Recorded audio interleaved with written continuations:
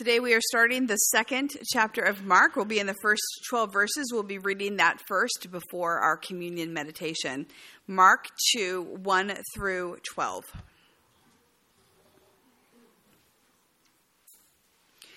When he, Jesus, returned to Capernaum after some days, it was reported that he was at home. So many gathered around that there was no longer room for them, not even in front of the door. And he was speaking the word to them. Then some people came, bringing to him a paralyzed man, carried by 4 of them. And when they could not bring him to Jesus because of the crowd, they removed the roof above him. And after having dug through it, they let down the mat on which the paralytic lay. When Jesus saw their faith, he said to the paralytic, "Son, your sins are forgiven." Now some of the scribes were sitting there questioning in their hearts, "Why does this fellow speak in this way? It is blasphemy. Who can forgive sins but God alone?" At once Jesus perceived in his spirit that they were discussing these questions among themselves, and he said to them, "Why do you raise such questions in your heart? Which is easier to say to the paralytic, 'Your sins are forgiven,' or to say, 'Stand up and take your mat and walk'? But so that you may know that the Son of Man has authority on earth to forgive sins," he said to the paralytic, "I say to you, stand up, take your mat, and go to your home." And he stood up and immediately took the mat and went out before all of them, so that they were all amazed and glorified God, saying, "We have never seen anything like this." Mark writes the story in such a way that we can put ourselves there. We can feel the crush of the crowd. We can see the bits of earth and brush coming from the roof as it opens. The unbelievable sight of a man being lowered down in the middle of everyone. On Jesus' face, we glimpse compassion. And then we feel the confrontation shimmering between he and the scribes, while the man on the mat waits. Finally, there's a collective gasp as the man gets up and walks out the door on his own accord. And then the household erupts in amazement for what just happened. There's a notion in our story today of getting what is needed instead of what is desired. All of us understand this idea, especially when we're children. When we want ice cream for dinner, we're told no and are giving something healthy like broccoli instead. When we want to stay up too late, we're told to go to bed. We could go on. As we get older, we understand this notion in a different way, from bosses and professors, from laws, from God himself. So what I want us to think about today is, when we come to Jesus for ourselves, or when we bring a friend to him in prayer, we usually focus in on how we want something to be different than the current reality. In this scene, the person was paralyzed, and his friend's request that they went to great lengths to secure was for him to be made well again. They believed Jesus could help him. They made it possible for their friend, who could not get in to see Jesus on his own, to see the Lord. Did they say anything? Did they need to? Coming through the roof with a stretcher shows clearly what they're hoping to achieve. However, Jesus does not heal the body. He sees their faith in him to help, and he chooses to forgive. We also focus on what is obviously wrong in our lives, how we are paralyzed in various ways and we cannot move, and we want Jesus to help us. Yet besides what is bothering us, we too are sick with sin. Our own sin, the sin of those who have harmed us, the sin that infects the whole world. In Jesus' time, it was thought that sin brought about sickness. And in one sense, this is still true. People can make themselves physically ill because the wrongdoing that they have done is weighing down on them And over time, it can manifest into something physical. And we know that some of our sufferings come about because of how sin has so pervaded our environment. And we're harming ourselves because of it. However, in Jesus' time, it was believed that disease was a direct punishment from God as a result of sin. We see this in the Gospel of John, where upon seeing a man with no sight, the disciples say, "Rabbi, who sinned, this man or his parents, that he was born blind?" This reminded me of a story that some of us heard this week, except turned around in the opposite way. Many of you came to hear Josie speak this week from Madagascar. You heard how he worked in a village that said there must be no God at all in this village. Because Josie brought a Bible and believed in Jesus, they told him he was going to die. It was taboo for him to believe in such nonsense. And he was going to be punished by the ancestral gods or whatever evil there was that was working against God. When he got sick, they exulted. They crowed because they thought that they were right. What a huge surprise they had when Josie came back perfectly well to the village a year later because Jesus had healed him. If sin were making this man in our story today unwell, then forgiving him would have caused him to get up and walk. But that doesn't happen. As Christians, we know there is a connection of body, mind, and spirit. In our culture, we tend to separate them out more than is helpful. But we're hugely connected. When we go to the doctor, they deal with the ailment that we're presenting to them. But a good physician will ask us, how's your work stress? How's your home life? Are you drinking too much? Are you depressed? Because everything has an effect. We're not just bodies. We have no idea how this man came to Jesus. While his disease was so bad that he could not walk or get himself to the Lord, Mark indicates that he is also in need of healing what is happening on the inside. Jesus knows his heart. It is what he is most concerned about for you and for me.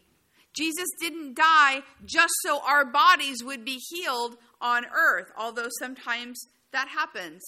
He died so we might be forgiven, so we might be healed in our inner person. It's true that one day we will have new bodies, but the point of his sacrifice is for our hearts to be clear with God, that we can release to him our guilt and our shame, our bitterness and our anger, our brokenness, our actions that have fractured our souls, as well as our relationships. I wonder if the mat carriers were disappointed. They wanted their friend healed. They went to great lengths so that's what happened. Was the man sad? I would be, wouldn't you? I mean, forgiveness is nice, but I would want to walk. This shows us the difference between us and the Lord. If we're not forgiven, but we can dance the night away, we've missed the point of his life for us. We work so hard to keep our bodies going, but sometimes our souls are sick and dying. Jesus reminds us of something here we have to never forget, that forgiveness is the key to healing and what we should all be seeking first for ourselves and those that we bring to the Lord. The state of our souls matter to God more than the frame that houses it. This man presented a body that was not working, but he must have also presented a heart that was needing absolution, because this is what Jesus gave. In Mark, this is the first disagreement we see between Jesus and those who served God for a living. While they don't speak their disgust for what he did out loud, he knows exactly what they're thinking. Although they themselves speak for God, they never would have considered saying to anyone, "Son, your sins are forgiven." Jesus is putting himself here on equal footing with God, and they don't like it. This is blasphemy. Blasphemy means contempt for God. So they think that Jesus is having contempt for God, and he is out of order. There's contrast here because Jesus is telling the man on the mat, God's not angry with you anymore for your sin. There's forgiveness for you. There is grace. All the while, the scribes are sitting over here so mad they can barely stand it. Jesus, not one to let a hard conversation go by, asks them about what is in their hearts. It's too bad that the scribes were not open to forgiveness like the paralyzed man must have been, because it is what they most needed.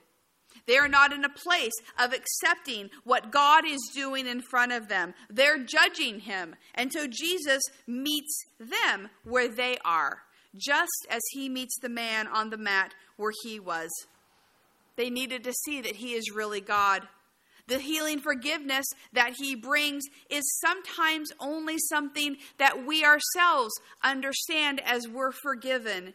It's not something everybody else can see. The paralytic had assurance that his sins were no more, but the people there didn't consider this proof of Jesus' authority. Which is easier, Jesus asks, to say your sins are forgiven, or to say, stand up, take your mat, and walk? Of course, it's easier just to say the words, but in order to prove that he truly can forgive sins, Jesus brings healing to the man's body as well. And we read this and we pray, oh, that the scribes would have had enough faith to believe forgiveness was necessary just as much. Jesus heals the man, who then gets up and walks out. And everyone is amazed and giving God glory because of this true miracle. But in actuality, it's the second miracle performed for the man. He was supernaturally forgiven first, and that was more of a gift for him than the physical healing was. I think that the bulk of our prayers today are for our bodies that are sick and diseased to be made well by the power of God. We pray earnestly in the name of Jesus every day for someone to be healed, ourselves or someone we love. We long for those in our lives to have their life back that they so want to have. This is good and it's important, and we want to continue to bring our friends to the Lord, even if we have to raise the roof to do it.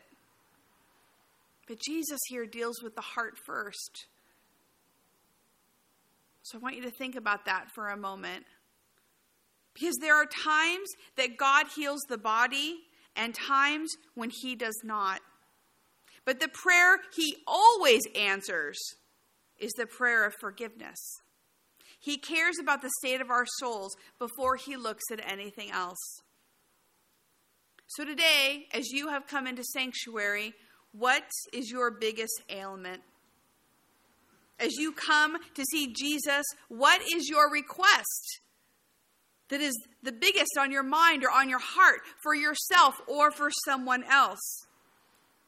And as you voice that to the Lord, do you think that he agrees that what you brought in is the most important struggle that you're having right now?